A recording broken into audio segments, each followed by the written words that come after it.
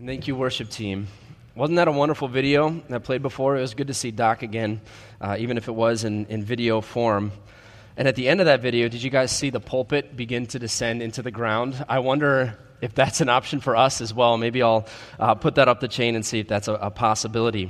Happy belated Veterans Day as well. I'm going to do the thing that everybody hates. So I'm going to ask, if you have served in our armed forces or are currently actively serving in our armed forces, would you mind standing so we can recognize you at this time? Thank you for your service.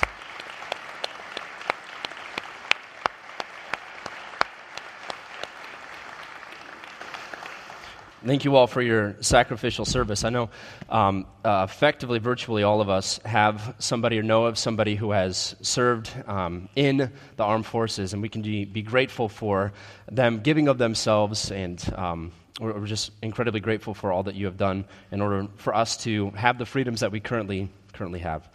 And as you get older, one of the bittersweet realities that is gradually revealed over time is the simple fact that each one of us is influential. Each one of us is, to put it to a word, a teacher. And it's not just when you realize this fact that you're influential, that you are a teacher, that it becomes a reality. That truth is present even from a very early age.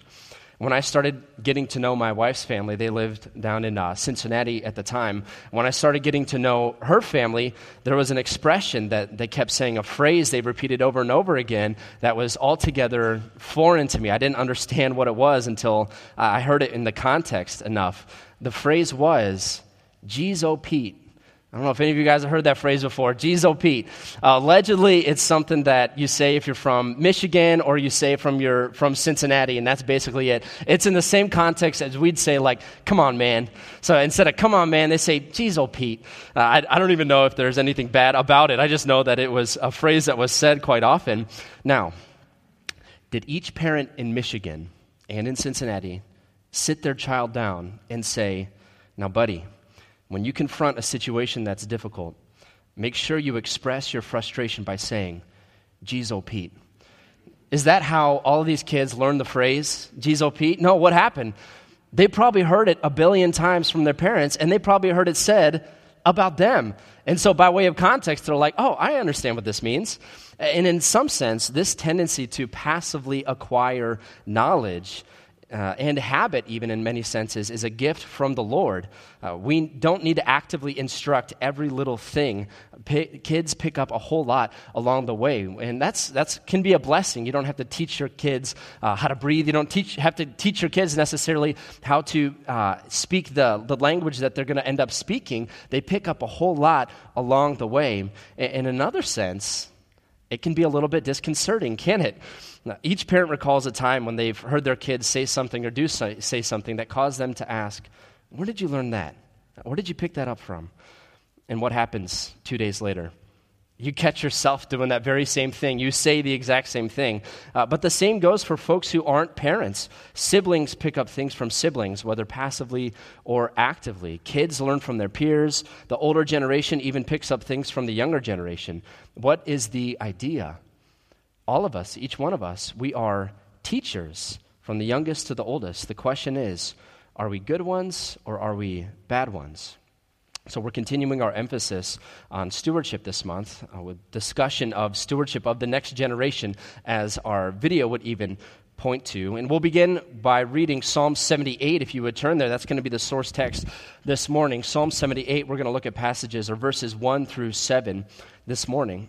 And last week, Pastor Aaron talked about stewarding our discipline, and he talked about that out of 1 Timothy chapter 4, utilizing Paul's example of spiritual discipline as it equates to physical discipline. And in many ways, we'll be building off of what Pastor Aaron had talked about last week, kind of going off of that discussion. But before we get to our topic this morning, it's worth, and I didn't realize it was in the video, so you already got a little bit of a gimme beforehand. It's worth going over what are the 4 factors of stewardship, and we're going to do it without any aid. Let's put it to the first person as well. So let's see if we can get all 4 of them without any help. The first one is, God owns everything. I own nothing. Very good. And the second one is, God has entrusted us with everything we have. everything I have. First person, sorry. And then the third one is, I can either increase or decrease what God has given me. God wants me to increase it. And what's the sobering last one?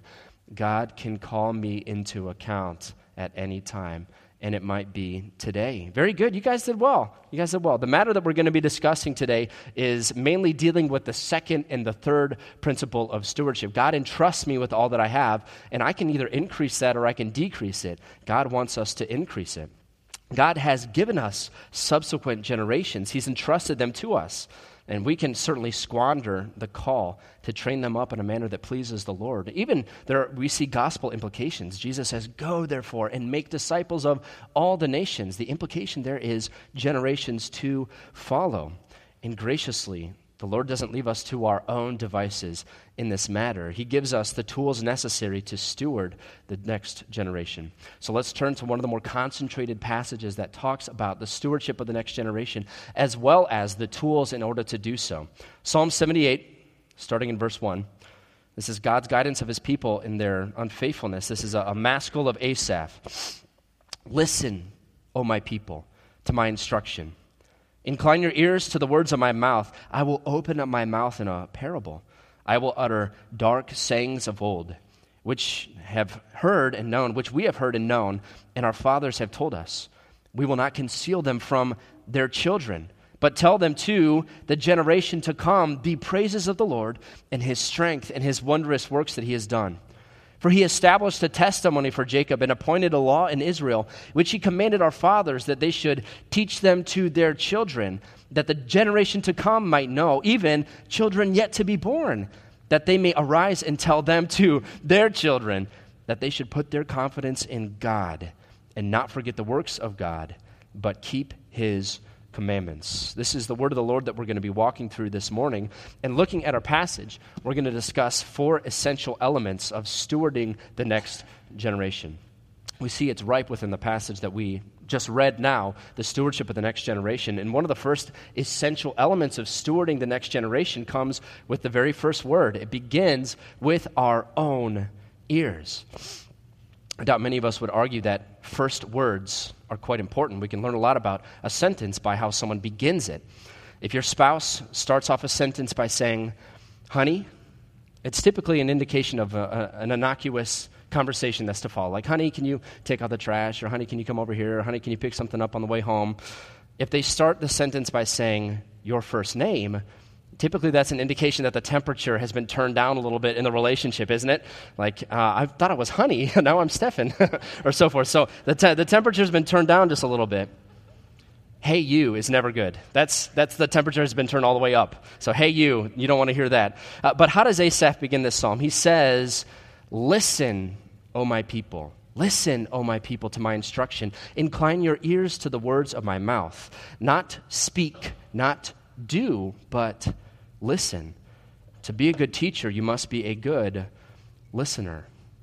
Nelson Mandela was an iconic figure, and not just in South Africa, where he fought to see the end of disparate treatment among racial groups. He was known to the whole world up until his death in 2013.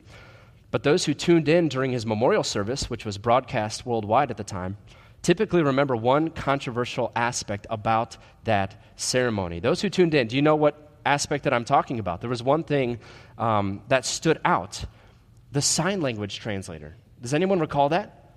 What was off about the sign language translator? He was a fake. The sign language translator for this worldwide event didn't know what he was doing. He was waving about his hands incoherently as men and women would come up to speak about this figure. Now, what made him an awful translator for the hearing impaired who would require his service? What made him such a bad translator? He never took the time to actually learn how to sign. Would you say that's an important step in becoming a sign language translator? Learning how to sign. That's why Asaph begins here. In order to steward the next generation, we must first seek out wise teachers. Now imagine someone teaching the next generation how to live in a way pleasing to God without first learning what it means to live in such a way themselves. Jesus speaks of this dynamic in Matthew 15 when he's talking about the Pharisees. He says to his followers, "Let them alone. Let the Pharisees alone. They are blind guides of the blind. And if a blind guide guides a man, both will fall into a pit. Far worse than a false sign language translator is a teacher who hasn't taken the time to first listen. And as we've already established, each one of us, every one of us is a teacher. So do we sit by and wait to be taught by the correct instructor? If I'm to be a teacher and I'm to incline my ear to other teachers, do I sit idly by? No, we are to actively seek out teachers. Our passage says, incline your ears to the words of my mouth. If you were to, and I'm going to ask you to give an object illustration here, if you were to map out or act out inclining your ears, what would that respectively look like? Go ahead and do it. Incline your ears. Yeah, most of us did the same thing for those who chose to do it. Very good. Incline your ears. What our passage is asking us to do metaphorically, we are actively to do in our lives. We are to incline our ears to teaching. And who we listen to matters. Asaph doesn't broadly declare that we are to listen to any old teacher. He calls us to his instruction and the words of his mouth, which is far from relativism, where your truth is your truth, my truth is my truth. Asaph is calling us to listen specifically to biblical wisdom. He appeals to something far more foundational than opinions or loose platitudes. Surveying the text, he calls us to incline our ears to instruction. He says, listen to the parables, to the dark sayings of old. We'll talk about that in a second. That listen to the teaching of the fathers, a testimony in Jacob, a law in Israel. He says, listen to the commandments of our fathers. What is it that he's referencing? Again, not opinions, not loose platitudes, but the foundation of the Word of God, timeless, eternal. God's Word is what he's appealing to. And as you're actively seeking out wise teachers, make sure that they are biblically sound. Make sure they are rooted in God's Word. Because guess what? Just as each one of us are teachers, every one of us is students. If it is true that all of us are making impressions on those around us, it goes to show that God made us by nature impressionable. Therefore, we are going to be learning from all sorts of influences and people around us. And so, since we're learning, what are we learning from? The things that we're learning from, are they biblically sound? This requires a level of discernment. We recognize that not every teaching is grounded in the Word of God. Not all things that people are teaching or instructing us are going to face the scrutiny of what God's Word has to say, and that's why we need a level of discernment. Remember, he talks and appeals to the dark sayings of old. In the Hebrew, that's often translated as riddles. But the context of the rest of Psalm 78 is important for all of this, because Psalm 78 goes on for another 72 verses. And what he talks about there is he gives a bit of a lineage of how God has worked in the lives of Israel writ large. And he talks about how he worked in and through their lives. And a lot of that is through these riddles, through these dark sayings of old. We see that as a pattern of God in the Old Testament. And how did Jesus teach those when he was walking his earthly ministry? He says, I will speak in riddles. Why would he do that? Because those who are not willing to hear will not hear it. We must incline our ear to these stark sayings of old. We must incline our ear to these riddles, these truths from God's Word, because unless we actively are seeking out biblical wisdom, it will go over our ears as if it were a dark saying of old. Stewardship of the next generation begins with our own ears as we seek out biblically faithful teachers to train us up on how to live. Now, you might be asking, how can I seek out biblical teaching? Well, one of the most simple ways is if you know of somebody who is biblically faithful, somebody who loves the Lord, somebody who's seeking to walk in the light, then go up to her and ask, can you sit down with me and train me? Go up to him and say, would you just mentor me just a little bit? Or we have different point man groups for guys. We've got women's groups for gals. We've got a really robust mentorship program for our women's ministry as well. There are FCI classes, there's small groups, there's ABFs, there's all sorts of ways to get plugged into biblical truth. And if you want to even just get your foot in the door, go up to somebody who you know is biblically faithful and say, can we get coffee together? I'll buy. You just ask them, can you pour into my life a little bit? I want to incline my ear to biblical teaching. Far from fake sign language translators, we must be stewards of the discipline in growing in godliness in our own life, which enables us to learn what it means to live like Jesus for his glory. But stewardship of the next generation only begins here because then it requires us to speak. Have you ever considered the utter futility of education? I know we're in Purdue land, so this might be blasphemy that I'm speaking here, but have you ever just stopped and thought, why am I doing all this? Why am I being educated? You read, you learn, you think, you listen, you wrestle with difficult concepts, you grow through hardship even in your life, you're shaped through suffering, you fill your life, you fill your mind with wisdom, and then one day you die. Have you ever thought of that futility? What happens to all that learning? You can't download all the information from your head into another person, not yet at least.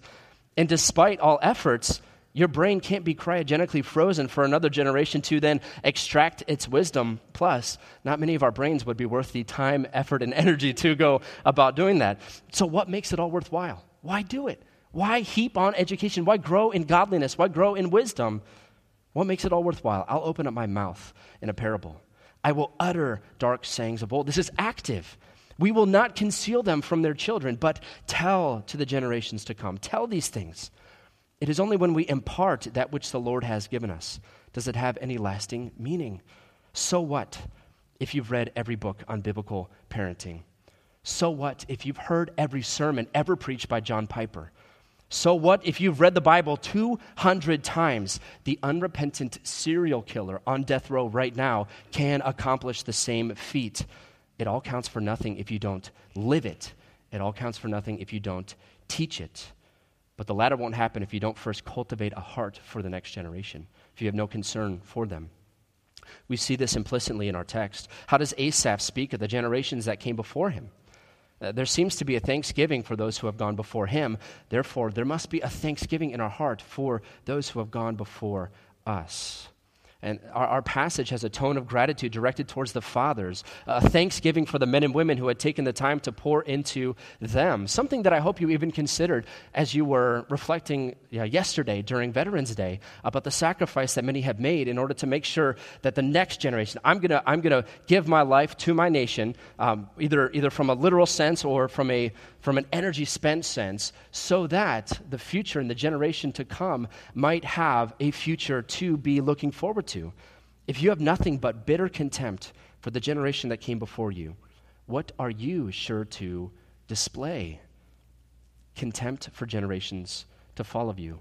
In other words, if you don't have any appreciation for those who have come before you, you're not going to have a mind for those who come after you. You're going to be inherently selfish. And what are you, O teacher, instilling in the next generation? Suicidal scorn. Because if you have no care or consideration or thanksgiving in place for the generations that came before you, what are you teaching the generations coming after you? Why should I have any concern for you? Conversely, when we cultivate genuine gratitude for those who have sacrificially instilled biblical teaching into our hearts, just as the Smith family had done over and over and over again, our focus will naturally turn to do the same. Since I've inherited so much from those who have come before me, I want to do the same for the generations to follow. Our thanksgiving from the previous generation will result in concern for those who will then follow us. This takes sacrificial humility, and I would argue is something that is not inherent in our very person, and I would argue even further that our very culture pushes against this and seeks to instill only selfishness, a lack of gratitude for the generations who will come before, and a lack of concern for the generations who are to come after us. And here's a controversial litmus test to even test if that heart attitude has been instilled in our own hearts. How do you feel about the role of a mother whose primary concern is staying at home to raise her children? How do you feel about her role? In a passage that could have been our foundation for this morning, and I believe it was a consideration, Paul instructs Titus that older women are likewise to be reverent in their behavior, not malicious gossips or enslaved to much wine. So they're to be respectful in their demeanor, but then they are to teach what's good so that they may encourage the young women. So they're going to be teaching those who would come after them to love their husbands, to love their children. So there's a heart for the generations to come to be sensible, pure, workers at home, kind, being subject to their own husbands so that the word of God will not be dishonored. Now, if that passage causes you to squirm in your seat, you need to ask yourself, why? Why would I be bothered by something like that? when Paul is clearly just pointing to the next generation. Looking at my own life, we have the privilege of being able to, I've been able to work while my wife stays at home and takes care of our children. I know that that's not everybody's story or even something everyone has the capacity to do or the ability to do. But looking at my own life, and in any given day, what is more eternally important? My day in the office, answering emails and staring endlessly into the void, which, by the way, is the life of a pastor. We answer emails, and then we stare endlessly into the void. Doing that, or Alexandra sacrificially caring for the kiddos. Which one has more of an eternal effect? My point isn't to argue that every woman should be a stay-at-home mom and every man should work in the widget factory. That's not my point. Each person in each family must do what is pleasing to Christ according to God's word. So each person in their circumstance must reflect what is going to be pleasing to God. My purpose is to expose the obvious. Our culture has a severe devaluation of the subsequent generations. We see it pervasive. The only reason why we would undervalue the role of those who are training up the next generations, their role, is if we see it as a lesser duty in our own hearts. We must have a burning concern for the next generation that results in action. Thus, when we speak, we must speak the truth and do so in love. It's easy to say really easy things. We're having cake for dinner. Try telling that to a group of kids. That's an easy thing to say, isn't it? And it's an easy thing to hear. But it's hard to say hard things. Due to a series of unfortunate circumstances, we are no longer having cake for dinner. It'd be hard to break that news to a bunch of kids, wouldn't it? It's hard to say hard things. Regarding more serious matters, it's even more difficult to say hard things and do so in a loving manner. I doubt I've struck the perfect balance even in this message alone. But that trepidation shouldn't stop us from teaching the next generation. Don't be afraid to teach and to instruct. They will be learning. Ensure that it is truth that they're learning. Necessary to speaking the truth in love, as Ephesians 4:15 says, we must first speak. We have to actually do it. That's how truth, remember, is imparted to the next generation. You can't download it. You can't freeze it and extract it later. You have to actually speak these truths to subsequent generations. So let me ask you, do you speak truth to the next generation? If so, what evidence would you give to this end? Would anyone point to you as being biblically influential in their life? I love Jesus more because of her. He taught me what it means to live like Christ. She led me to Jesus 4 years ago. If the answer, as you're soberly reflecting, is no, I don't know if I've spoken the truth to love. Is it too late for you? Certainly not, but don't wait. What would you say to the guy who is out on the middle of the lake in his boat, waiting for a rock bass to just hop right into his boat? What would you tell that person? Dude, grab your pole and start casting. Actually do something. Don't wait for the fish to hop in your boat. Go out and do something. Pursue the next generation. That's what Asaph seems to be calling us to do here. So with your ears attentive towards biblical knowledge, and your cultivated heart for those who would follow, informed by the thanksgiving for the generation who has come, lovingly engage with subsequent generations. Teach God's word and do it in a loving manner, because our text makes it clear that which we say certainly does matter. Verse 4 says it all. We will not conceal them from our children, but tell to the generation to come the praises of the Lord and his strength and his wondrous works that he's done. There are 3 main points that we see in this passage that Asaph is drawing out here. Let's walk through these 3 points sequentially. First, we see our focus must be on worshiping the Lord. He says that when he says, come to talk about the praises of the Lord. What good is it if you've taught your child how to be a faithful steward of his or her finances, time, abilities, intellect, and so forth, but you've never connected that back to the gospel? What good is that if you've taught them these platitudes, these principles, but you've never connected it back to foundational things? Anyone can teach a college student not to spend their stipend on lotto tickets and nightly takeout, but do they know why? Why shouldn't I do that? Everything comes back to God's glory and our role as bringers of his glory.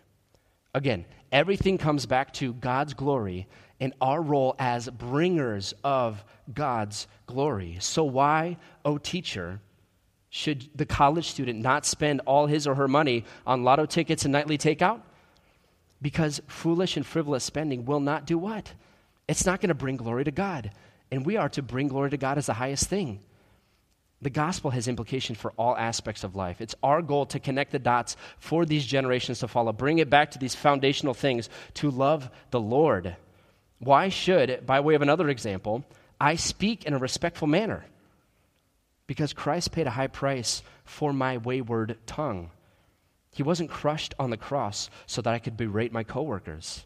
He bought my freedom so I could glorify God with my tongue. So even in hard circumstances, as you, O teacher, are teaching the subsequent generation, use those moments, even of discipline, turn them into gospel opportunities. I know of no one who has done this better than someone that many of you might still remember. He used to be a pastor here at Faith Church, Joey Wright. When the North End was launched, or when the Hartford Hub was launched, he and I were there and ministering to the kiddos there. And Joey had the uncanny ability to, no matter what the issue was, to always bring it back to the gospel. Buddy, you know why you shouldn't throw things inside the hub? This is why, because of Jesus. And he would do it more skillfully than that. But he had the propensity and the ability and the heart to bring all teaching moments back to the most foundational thing. You must do this because we are to live for the glory of God. So whatever the situation, our central focus must be the praises of the Lord, as our text phrases it. And this isn't accomplished with white-knuckle labor. We must point to His strength in order to accomplish all of this, not our own. Remember that this is a psalm of Asaph, one of the most common examples that the psalmist would point back to in order to talk about God's strength running throughout Israel's history was what historical event? Do you remember? When He called them out of where? Egypt. How were the Israelites removed from enslavement to the Egyptians? Did they form a labor union and demand better work conditions? Is that what sprung them from that situation? Did they go up and reason with Pharaoh and eventually he came around to their side of things and said, you know what, I don't think it's right to enslave people? Did they rise up and kill their slave drivers even? No, God had to send Moses to begin freeing them, and He did so against their will. They were constantly telling Moses, get out of here, you're only making things worse. It was against their will that they were freed.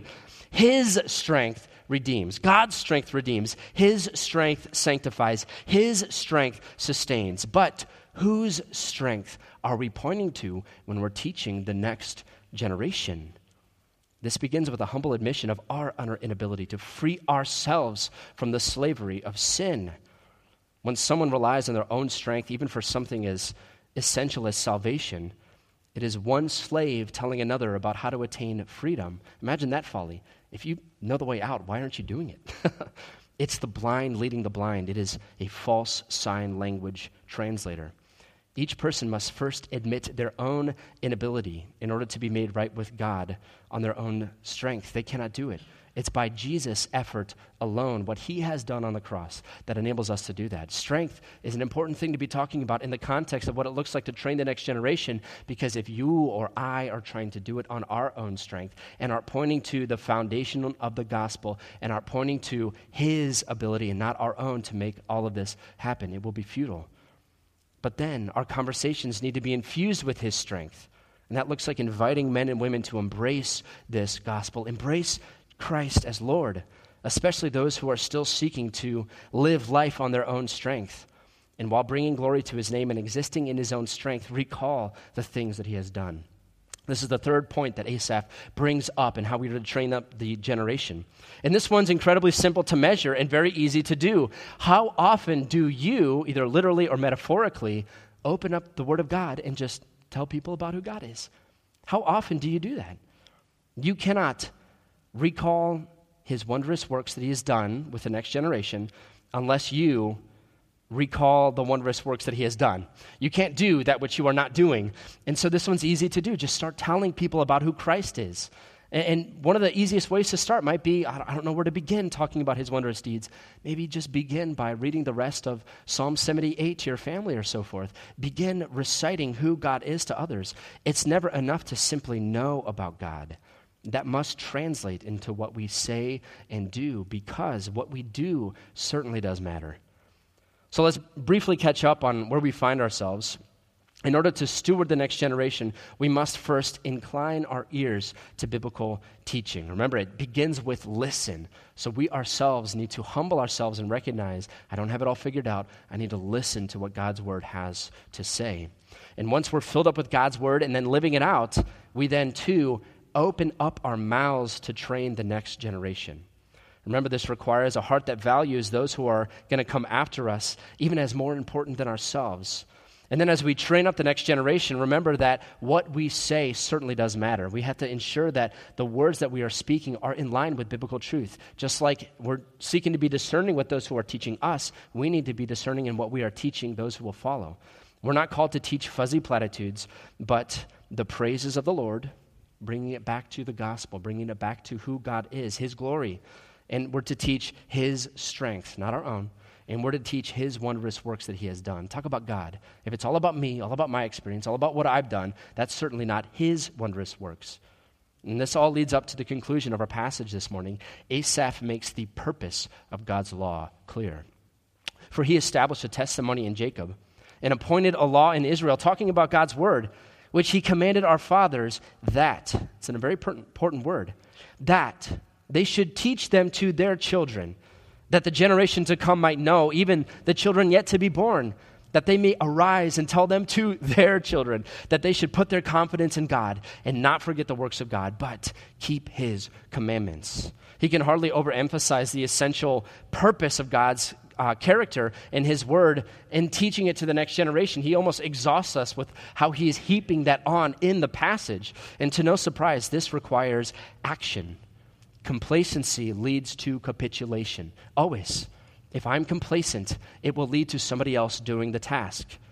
When we don't apply any effort towards stewarding the next generation, we open the next generation up to other teaching. And this, since this world is filled with teachers, any other person seems pleased to fill that role. In this last section that Asaph talks about, it's almost a self-assessment. We can't presume to be teachers of the next generation or even argue that we care about them if we don't live in a way consistent with this calling. The saying goes, more is caught than taught, which again, we talked about before. It can be a kind of a haunting thing. God's word is arguing that we should do both. Teach by modeling godliness and teach by preaching godliness, actually instructing, opening our mouths to the next generation. And since we've already talked about the latter, let's look to modeling godliness based off of Asaph's final charge in our passage this morning. First, he says, is my confidence in the Lord. Teach that their confidence must be in the Lord. So by way of sober self-reflection, not the person sitting next to you, but your own person. Is my confidence in the Lord? Each of us knows where the Lord tends to choose to test us in this. Stefan, where's your confidence placed? He tends to choose to test us in the crucible of trial. Where is your confidence placed? How I respond to difficulty shows where my confidence is placed. If my life is overwhelmingly characterized by anger or anxiety, where's my confidence? Anger or anxiety? It has to be in myself, not God, something other than him, because why would I be perpetually angry unless things aren't going, what's the phrase, my way? I'm angry because things aren't going my way. Or why would I be constantly worried unless I can't see my desired outcome? Where's the concern? Where's the confidence? But if your confidence is in the Lord, you trust his sovereign control over your life. The next generation will see your confidence placed in him and know that he is worthy of their confidence to be placed in him. Again, how we live is so incredibly important to the next generation. But how about this second point? Do I know the works of God? You see in the Psalm of Asaph, in verse 7, he talks about teach and instruct them the works of God. And Asaph does so by warning us about our forgetful tendency. We are to teach others not to forget the works of God, is how he phrases it there. Quick, what did you have for dinner last night? If you're anything like me, though it was only 18 hours ago, even as I was rehearsing it this morning, I still don't remember what I had for dinner last night. And that's not a joke. Though it was only a short while ago, something so simple takes a while to remember. God's word is always reminding us of foundational truths time and time again. Thanksgiving, the holiday, is coming up, which I am really looking forward to. I love Thanksgiving. It's the time where many of us will see extended family that we don't get to see all that often. And what's going to end up happening this Thanksgiving in your household? Uncle Fred is going to share that same story of that one time when that one thing happened. And everyone around the table is going to groan because they've heard it every Thanksgiving leading up to the one today. Remember? Uncle Fred is always doing that. Why does God repeat basic truths to us over and over and over again? Is he a divine version of your Uncle Fred? Is that why he keeps sharing the same things over and over? He doesn't do it because he forgets. He does it because we so often forget. But there's another factor at play here. You can't forget that which you never knew. If you can't recall God's works, it may be because you haven't taken the time to learn them for yourself. What are we to do? How does our psalm begin? Listen, incline your ear, and make sure it is consistent with God's word. But this last point really hits home. Do I keep his commandments? This really gets to the end of it. As you learn, do you do? As you learn God's truth, are you walking in it? The very truths you're seeking to instill in the next generation, do you walk in them? Because nothing undermines teaching quite like hypocrisy, doesn't it? It shows we don't really believe that which we're saying. Imagine the father trying to tell his children, you need to speak in a respectful manner to myself. You need to speak respectfully. And he's teaching that to his kids, but then he goes and turns and he speaks disrespectfully to his wife. What is he teaching by way of action to his children? It doesn't matter whether you speak respectfully or not, because the very person trying to teach me this isn't doing it himself. Just like their confidence isn't placed in God and his laws and his commandments, why should my confidence be placed in that very same thing? You might be thinking, geez, oh Pete, Stefan, why are you making such a big deal about actions? Why are you doing this? When stewarding the next generation, how important are actions? The author of Proverbs says it well. He says, my son, give me your heart. I love that. My son, give me your heart, and let your eyes observe my ways. So for our part, let's incline our ears towards solid biblical teaching.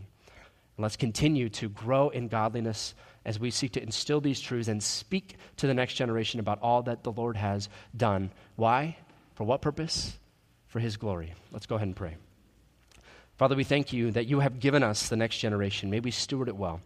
May we not punt. We may not put it off to somebody else to teach whatever it is the world would desire to teach, but may we actively speak truth in love. Lord, thank you for Psalms like you've given us in Psalm 78. May we practice these things and do them. Lord, for any of us who need to grow and change in how we act and how we walk out your commandments, I pray that you would convict us by the power of your Spirit, and then we would actually change and grow. Lord, for those who need to find somebody to incline their ear to biblical teaching, I pray that they would not just be convicted of it, but act actually upon it and seek out individuals, seek out groups that would teach them your truth. Lord, for those who would need to go out and speak these things to the next generation, I pray that you would give them opportunity to do the same as well. We love you and we ask this in Christ's name. Amen.